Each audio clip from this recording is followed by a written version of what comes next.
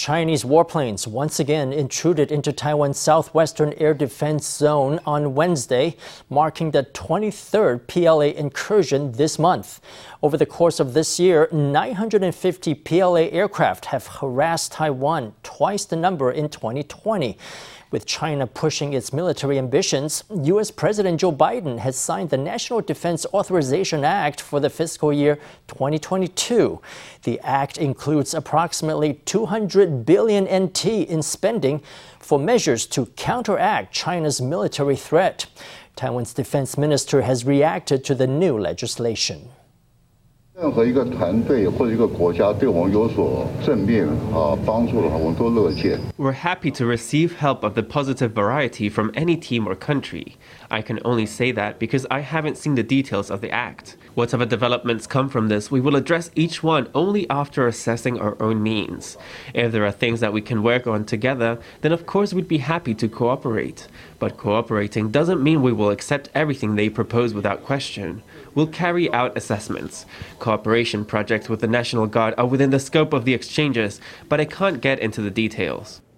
The U.S. Defense Act calls on Washington to support the modernization of Taiwan's military and assist with troop training. It also calls for joint exercises between Taiwan and the U.S., recommending that Taiwan be invited to join the Rim of the Pacific exercise in 2022. It also asks Washington to foster cooperation and exchanges between Taiwan and U.S. officials in accordance with the Taiwan Travel Act. On January 9th, lawmaker Freddie Lim will face a recall vote in his constituency of Taipei's Zhongzheng and Wanhua districts. That same day, the DPP's Lin Jingyi will contest a legislative seat in the by-election for Taichung's second constituency. With just 11 days to go before the vote, the DPP held a press conference to show solidarity with Lin and Lim. President Tsai Ing-wen herself turned out for the event.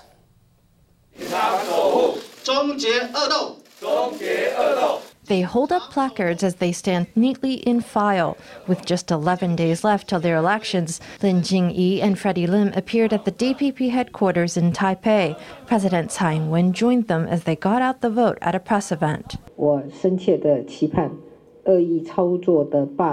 I earnestly hope that these ill-intended recall elections and the abuse of power for political purposes by local factions will come to an end. On January 9th, we must win back constituency number 2 in Taichung, and we must regain Zhongzheng and Wanhua. That is the most direct and effective way to put an end to this battle. Today, once again, several people in Hong Kong have been arrested for disagreeing with their government. I wonder what will happen if my adversary wins the by-election on January 9th. What if Freddie has to leave after the recall vote for Zhongzheng and Wanhua on January 9th? What kind of people will take over those positions? Will they stand for Taiwan's values or will they stand for something else? Many people think that they can oppose a recall by not voting. We met a few people like that while we were campaigning outside today. They said, "Freddie, I absolutely support you. It's so messed up. I'll absolutely not vote in the recall." That's not how it works, is it? I once again ask you all, if you oppose the recall, you have to go out and vote no. Lin is seeking to secure a seat in the legislature, while Lim hopes to hold on to his own. The by-election and recall vote are both scheduled for January 9th. On Wednesday, President Tsai issued a directive to members of her party.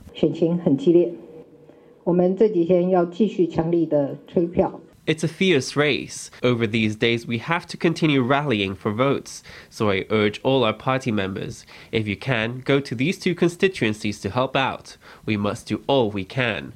The outcome of the votes might end up being a very close call. Let's do our utmost to win this electoral battle. My opponent's network is extremely well established at the local level. He has all sorts of power to mobilize people. So we can't take this race lightly. We can't look at the numbers on polls and predict an outcome. We can't afford to take it lightly and be optimistic. Lin has the full backing of the president, as well as support from DPP lawmakers. On Wednesday, they wore T-shirts bearing her name, cheering her on in the fight to win a seat for the DPP. The CECC has confirmed another 2 cases of the Omicron COVID variant among recent arrivals, taking the total to 50. Most of the people infected were fully vaccinated. 40% of all patients developed no symptoms at all, while the remaining 60% experienced only mild symptoms such as coughing and a runny nose. Let's hear from the CECC. 10例的 Omicron 的境外移入病例都是在这个入境的6天之内 We now have 50 imported Omicron cases. They were all detected within 6 days after arriving in Taiwan. 42 of them were detected on day 0. That is to say, they tested positive upon arrival. Taiwan has reported at least 10 imported cases every day in recent weeks. Taiwan's 2-dose vaccine coverage is currently at 67%, where it's stayed the past 24 days. With the Omicron variant taking hold around the globe, Taiwan may shorten the wait time for people to receive their COVID booster shots. Boosters are currently offered to healthy adults 18 and older 5 months after their second dose. The wait may soon be shortened to 28 days for adults who need to go abroad for work reasons. The CECC's advisory panel will convene on Thursday to decide on the measure. What won't be on the meeting agenda is any adjustment to quarantine rules. The CECC says its 7-day hotel quarantine policy for international arrivals will be kept in place for now. 1月底，这1个月都是炸弹期。就是要看境外有没有守住。 Omicron is sweeping the globe, and Taiwan has not been spared from the impact. Already, several members of the national karate team have tested positive for the variant after returning from a competition in Kazakhstan. Some health experts have urged the government to shorten the interval between second doses and boosters. 如果有必要的时候， If it's necessary, such as if the person has to travel abroad or is going to high-risk areas due to work, we may consider allowing booster shots just 28 days after the second dose is administered. We should also identify priority groups for 4th doses. Though there are plans to administer boosters faster, the CECC says it's not considering any changes to Taiwan's quarantine measures. Recently, a public health expert conducted a simulation to test the effectiveness of current measures, considering the number of asymptomatic cases and arrivals to Taiwan. In his simulation, the current system was able to prevent Omicron from entering the community. 如果今天 This works if people respect and follow the testing and self-health management rules. If that's the case, with the current data and frequent testing protocols, we can predict that there shouldn't be any large-scale cluster infections caused by Omicron. Meanwhile, a study from South Africa has found that patients who recover from an Omicron infection end up developing more immunity to Delta. Some experts have even referred to Omicron as a booster shot for the world. 已经有免疫力的人在 When people who already have immunity get infected with Omicron, in most cases it results in just mild symptoms. For them, the infection is almost like a booster shot. People who were previously infected or who got vaccinated and then infected by Omicron will have higher levels of immunity, I believe. The former NTU doctor says that if more variants arise, they may lead to breakthrough infections or repeat infections, but they may also be less pathogenic and less likely to cause severe symptoms. If that's the case, he said, then there's hope that the pandemic will soon reach its end. New Taipei is seeking tenants for a smart industrial park in Xindian District.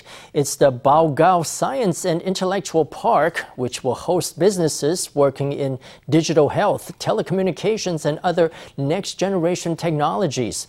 Formosa News reporter Stephanie Yang sat down with New Taipei Economic Development Department head He Yiming to learn more about the park and its resources for foreign entrepreneurs. This year, the New Taipei government unveiled the Baogao Science and Intellectual Park. Located in Xindian District, it's a building complex with space for 77 standard-sized factories, plus incubation centers and administrative offices.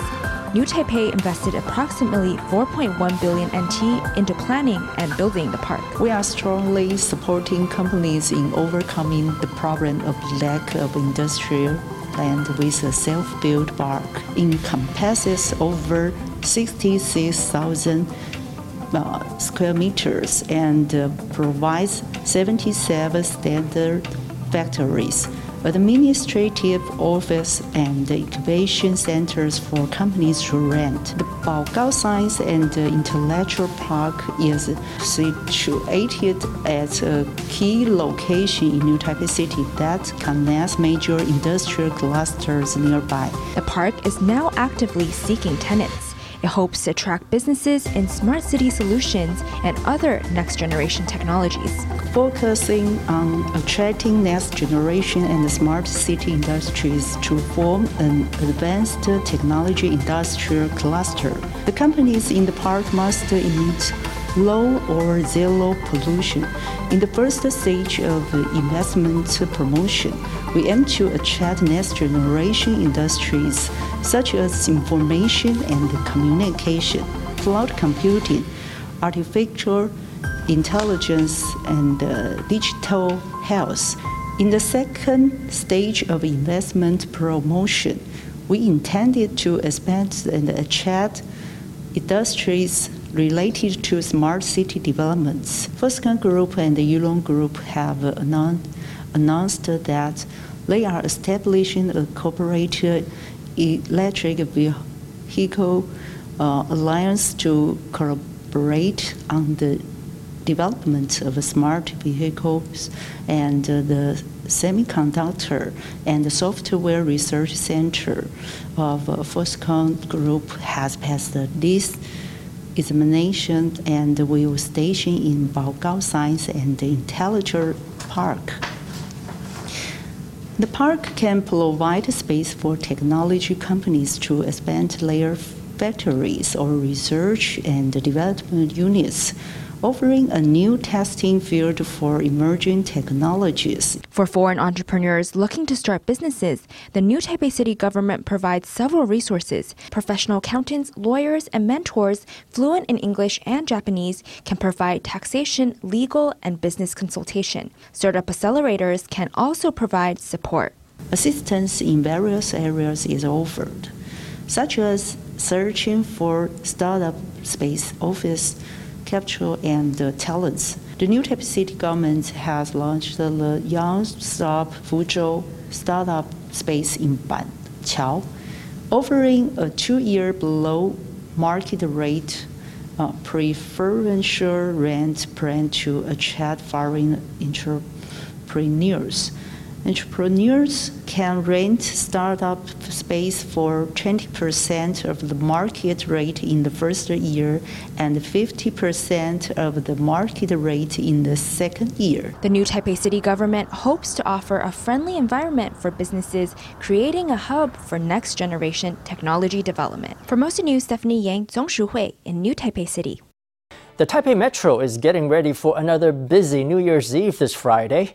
As in previous years, the metro system has appointed crowd control ambassadors to keep people moving before and after the countdown event in Xinyi District. With long waits for a train expected after the event, the ambassadors are putting tricks up their sleeves to make the wait a little more enjoyable.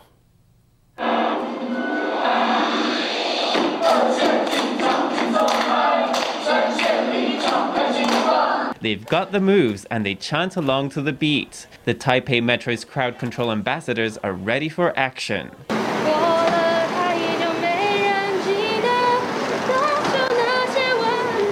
Some of them will be singing to entertain people lining up to go home. And just in case standing in line in the cold isn't bad enough, the ambassadors are also loaded with corny jokes. Do you know Professor Agasa from Detective Conan? Do you know what he used to do before the show? No? Well, he was just graduate student Agasa. After the New Year's countdown in Xinyi, crowd control measures will be in place at the blue, red, and green lines on the Taipei Metro. There will be 3 crowd control checkpoints at the entrance, at the gates, and on the platform. Staff will control the crowds to ensure everyone can ride the MRT safely. As in previous years, the Taipei Metro will offer services through the night. That's 42 hours straight from 6 a.m. on December 31st to late night on January 1st. Last year, New Year's Eve fell on a working day, but this year it's the first day of a 3-day break, so it's a little different. Also, due to the pandemic this year, we expect there to be fewer than the 2.58 million people we saw last year. The crowd control ambassadors will be hard at work at the Taipei City Hall, Taipei 101, Xiangshan, and Sun Yat-sen Memorial Hall stations. They will also hand out small keepsakes to usher in the new year. Meanwhile, Kaohsiung is preparing to ring in the new year with a star-studded mega concert by Dagang Bridge. The lineup includes King of Rock Ubai and Golden Melody Award-winning punk band Fire X. Organizers have also arranged a very special appearance by 2 naval frigates. One is a Chengong class and the other a Lafayette class. The pair will form a one-of-a-kind backdrop as Kaohsiung counts down to the new year. On Wednesday afternoon, the 2 ships were seen traveling from their base in Zuoying district to Kaohsiung port, where they'll be moored during the concert. The ships attracted attention as they made a smooth 180-degree turn to enter the port and slide into position. Taiwan's leading research institute is applying its latest technologies to long-term care. The Industrial Technology Research Institute, or ITRI, has partnered with Taiwan's Zhonghua Senior Care and Japan's Social Action Organization to offer a customized long-term care service built with ITRI's artificial intelligence and big data computing technologies. The venture aims to help Taiwan become a global leader in smart medicine and healthcare. It also made possible with support from the Economics Ministry. With help from teleconference equipment, representatives from ITRI, a care service provider, and a Japanese company reach out to hit the start button simultaneously. With that, they inaugurated Smart Care 3.0.